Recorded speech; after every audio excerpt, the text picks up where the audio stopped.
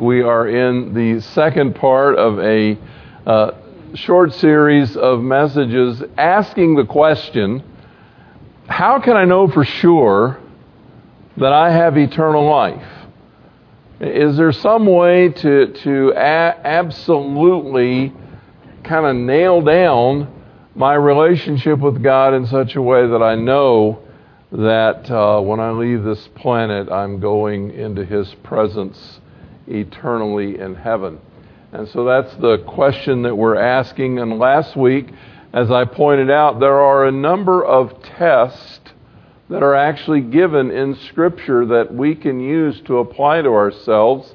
I mentioned Paul's admonishment to the Corinthians from his second letter, chapter 13, verse 5. Do you not know that Jesus Christ is in you unless you fail the test? There's a living person inside of us because of our relationship with God. It's not just a religion, not just a philosophy, not just a set of morals or ethics, but we actually have a relationship with a person, namely God Himself, who has come to take up residence in our lives so that we have that intimacy and closeness with God Himself. This morning, there's another test. John gives it to us. The key verse for this morning's message, the text, if you please, is 1 John chapter 3, verse 14, where John says in his first letter, we know that we have passed from death unto life because we love the brethren. We know that we have passed from death unto life because we love the brethren. I'm going to get to that text in a few moments as we move along, but that's the test that we're looking at this morning. Now, I was thinking about all the dangerous aspects of this kind of a series, and I have to give you some cautionary notes again by way of introduction this morning. It's really important to remember that these are self-administered tests. They're not tests for you to check each other out with. These are self-administered tests. In fact, Paul says to the Romans chapter 14, he says, who are you to judge another man's servant? To his own master he stands or falls. And then he kind of breaks out of his analogy for a moment and he says, and stand he will, because God is able to make him stand. We are not to use these to test one another. And the reason for that is very important. Every one of us comes to Christ at a different point in life with our own set of issues and problems. There's always an element of conviction of sin and of repentance in coming to Christ. It's really not possible to have a new birth experience without that. But the reality is that God meets you at one place and you at some other place and you at a different place. And because of the starting point, the process of growing in Christ-like character, which we call sanctification, the Bible calls it that. It's being set apart unto God and made to be godly or righteous, the character of God. That is a very individualistic process with every person that the Holy Spirit begins where you are. And He knows just how to lead you along. It's confusing to some people that one person will feel convicted of some behavior that another person has absolutely no problem with. Now, I'm not talking about the clear black and white statements in Scripture. I'm talking about all of those areas that are kind of like, well, what if, that the Bible does not specifically address. And some people will feel keenly convicted where other people have no sense of conviction at all, because God is dealing with them differently. And we can't be one another's judge. These are tests that are designed for you to examine your own heart. The second thing that's very important, and we're going to see this in just a moment in John's Gospel, not his first letter, but his Gospel, where Jesus says, if you love me, you will keep my commandments. There is always the danger that someone will hear these characteristics of new birth and get the cart before the horse. In other words, they'll say, oh, I lack love, so I'm going to try harder to be more loving. I'm going to work at my love life. I'm going to try harder to be more loving. That's the idea of, by my obedience, I will prove my love. And the problem with that is that it's the law and gospel problem. For 1,500 years, the Jews tried and failed, and God knew they would. He gave the law to point us to Christ. The whole point was, here's my character, and you will never keep it on your own. You can't do this. You need divine life in you, living out of you. So if you listen to these tests and say, okay, I need a little of this, a little of that, I'm okay in this department, but I need to bolster this up, and that'll make me a Christian. No, it won't. The question is, do you find it welling up within you because of his life? Jesus didn't say, keep my commandments in order to love me. He said, if you love me, you will be keeping my commandments. It's part of the nature of having a relationship with God. I hope you catch the subtle difference there, because it's not a little difference. It's subtle in the sentence, but it's huge. It's the difference in the starting point. We start with relationship from which a life of obedience and godly character flows, not the other way around. Now, of all the characteristics and attributes that God produces in us when we become born of His Spirit, the one that kind of rises to the top is love. It's not the only attribute. It's not the only characteristic. There are more than one test. But it is certainly one of the key proofs that we have come to know Jesus Christ. And that is that there is inside of us a love that wells up that is very much like the character of God. Jesus, in John chapter 13, if you'd like to turn there in your Bibles with me for a moment, in John chapter 13, beginning in verse 34, Jesus says, John 13:34, "A new commandment I give you, that you love one another, even as I have loved you, that you also love one another. By this, all men will know that you are my disciples, if you have love for one another." Francis Schaeffer, a number of years ago, wrote a book entitled "The Mark of a Christian." And the whole book was about the loving nature of believers. It is the hallmark of a life in Christ, that we become lovers of one another and of God, and even of the world around us.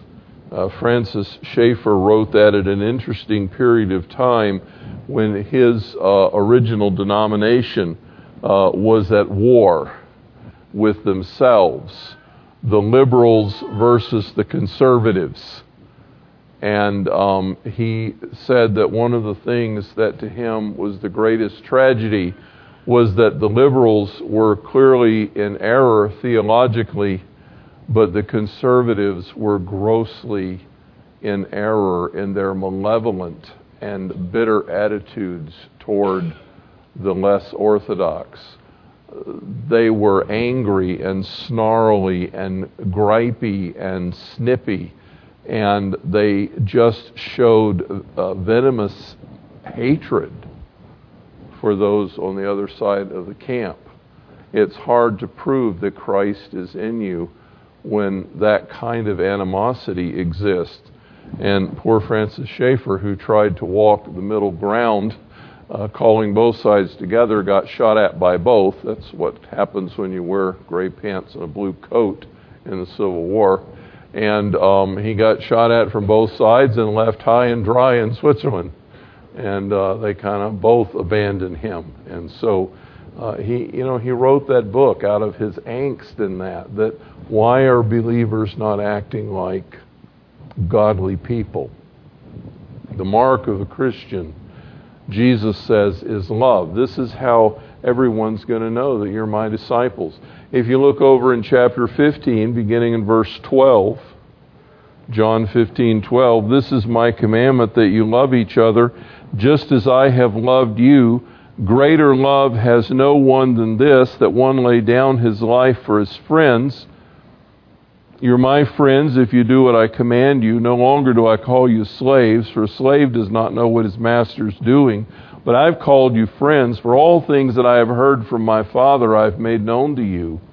You did not choose me, but I chose you and appointed you that you should go and bear fruit, and that your fruit should remain, that whatever you ask the Father in my name, he will give you. This is my commandment, that you love one another. It's interesting that the New Testament church, shortly after its birth in the book of Acts, soon became known because of its love. In fact, the people around Jerusalem who were not part of the church looked in on this new group of people, and the scripture says, marveled at how they loved each other. Now, I want to point out to us that this is something very distinctive and significant.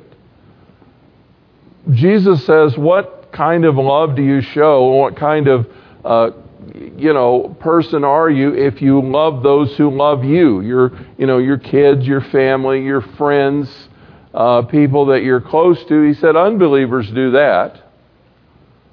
Everybody has somebody usually that they're close to, and they like each other, and so they already have a basis for a relationship. They kind of give one another encouragement and whatever, and Jesus said, all over the world, people do that.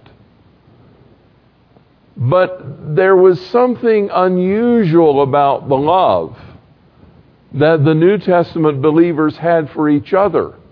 It was way beyond what you would expect to find. In fact, we learn from the book of Acts that pretty soon the disparity between the relative wealth of that new church became apparent. Some members were very well off and some were living in poverty. Some had plenty and others were in need. And the Bible says that the solution was spontaneously. Don't try to make a rule like this. But spontaneously, they sold their possessions, turned it into liquidity, into cash, brought it to the apostles, and redistributed it among themselves so that everyone's needs were met. And they did this absolutely freely. We learn from implication as we follow the story that not everyone did it. but many did, sufficiently so that the people that were in serious need had their needs met. And the people watching this from the outside said, wow, we've never seen this kind of spontaneous compassion that people have for each other. This is amazing love in this church.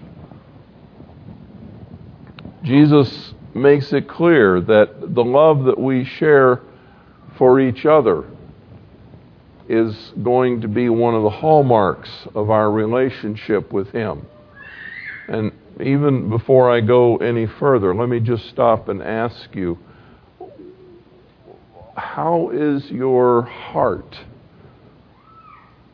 with respect to the people around you here this morning? Do you have a deep commitment to the people in this room? Do you know and I'm not saying you know every person in the room and everything that's going on in everyone's life. That's not possible. In fact, social psychologists who study these kinds of things say that we can only, in any group, get to know about a dozen people really, really well. Maybe Jesus had some insight into that, early on. I don't know. But we're limited in the number of deep commitments deep relationships we can have. But do you see what would happen if every one of you here had a vested interest in the life of 12 other people? I dare say that not a person in this room would ever go with a need unmet, whether it was emotional or physical or spiritual or whatever it was, because there would always be 4 or 5 people that knew what was going on with them. And in times of real crunch, they can rally the troops to gather more. Are you known, and do you know? Do you pay attention? Are you learning what's happening in the lives of those around you? Not in a voyeuristic way or a nosy way, but in genuine, loving interest. How are you really? We always greet one another with that, right? Hi, Carol, how are you? And Carol says, I'm fine, how are you? I'm fine. Okay.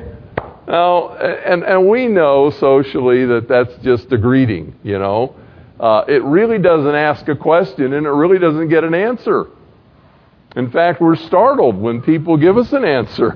Well, I'm not really doing so well today. Oh, no, I didn't mean to. I don't even have time for this, But beyond the greeting, are we invested? Do we know? Are we willing to make the sacrifice for each other? This is the kind of love that should be going on in your heart with the people around you in this room. This is how people will know that you're my disciples. It kind of rises to the top because when the Apostle Paul begins to talk about it, and he focuses on love, in Galatians 5:22, when he begins to talk about the fruit of the Spirit, Paul says, now the fruit of the Spirit is love. Oh, yes, there are more things, but they come second to this one, which is primary. In fact, some commentators and analysts of the language feel that there should be a colon after love. Now, the fruit of the Spirit is love, and it looks like joy and peace and patience, because love is the fruit. I'm not sure if I agree with them, but I'm merely pointing out that it has that kind of emphasis as the primary expression of the presence of the Spirit of God in our lives. That it comes out in love. It comes out in that kind of deeply held compassion that moves us toward each other. And then Paul defines love for us in 1 Corinthians chapter 13. Why don't you turn there for a moment, beginning in verse 4, 1 Corinthians 13:4. And he says, love is patient. Love is kind. It is not jealous. It does not brag and is not arrogant. It does not act unbecomingly. We might say it doesn't act out. That would be our way of putting it. It does not seek its own, is not provoked, does not take into account a wrong suffered, does not rejoice in unrighteousness, but rejoices with the truth, bears all things, believes all things, hopes all things, endures all things. Love never fails. In fact, when he gets down to the end of the chapter, he says there are three very important things: faith, hope, and love, but the very greatest of these is love. Now, I'm not suggesting to you this morning that you are not a Christian if you do not have all of these attributes of love in spades. But what I am suggesting to you is that if you read this passage and you are a child of God, something in you should rise up and say, yes, and I want that in my life in all of its fullness. And if you read this chapter and say, yuck, who wants to live like that? Then you really need to take a second look. Because God's purposes are to build this into your life. This is His nature, and it comes out when we are related to Him in this way. Love is prime of all the attributes of the spiritual life. Finally, I take you to 1 John this morning, chapters 3 and 4, John's first letter, way in the back of your New Testament. And our text comes from chapter 3, beginning in verse 13. 1 John chapter 3, verse 13. Do not marvel, brothers, if the world hates you. We know that we have passed out of death into life because we love the brothers, family of God. He who does not love abides in death. Everyone who hates his brother is a murderer, and you know that no murderer has eternal life abiding in him. We know love by this, that He laid down His life for us, and we ought to lay down our lives for the brethren. But whoever has the world's goods and beholds his brother in need and closes his heart against him, how does the love of God abide in him? Little children, let us not love with word or with tongue, but in deed and truth. We shall know by this that we are of the truth, and shall assure our heart before Him. And then look in the next chapter, chapter 4, beginning in verse 7. Beloved, let us love one another, for love is from God, and everyone who loves is born of God and knows God. The one who does not love does not know God, for God is love. By this is the love of God is manifested in us, that God sent His only begotten Son into the world that we might live through Him. In this is love, not that we loved God, but that He loved us and sent His Son to be the propitiation for our sins. Beloved, if God so loved us, we ought also to love one another. John makes it very plain that the kind of love he's talking about, and the Greek word for it, which most of you are familiar with, is agape. The kind of love that he is talking about is a love that rises to the need in another person's life regardless of cost. If he laid down his life for us, we ought also to lay down our lives for one another. This takes many, many practical forms. It means not putting myself first in every situation. It means doing things for people I love even when I don't feel like it. It means doing things for people I don't really like, even when I don't feel like it. It means rising to meet the needs of people around me when it cost me something to do that. This is love, John says. It's practical. If we have the world's goods, if we have the ability to meet a need and we see someone who has that need and we shut up our heart and say, I'm going to ignore that, how does the love of God dwell in us? He that did not spare his son, but freely gave him to be a covering for our sin. How can we shut up our heart as if another person's circumstances didn't matter at all? John is awakening us to this kind of sacrificial love. It's practical. It's not just warm and fuzzy. It's real action.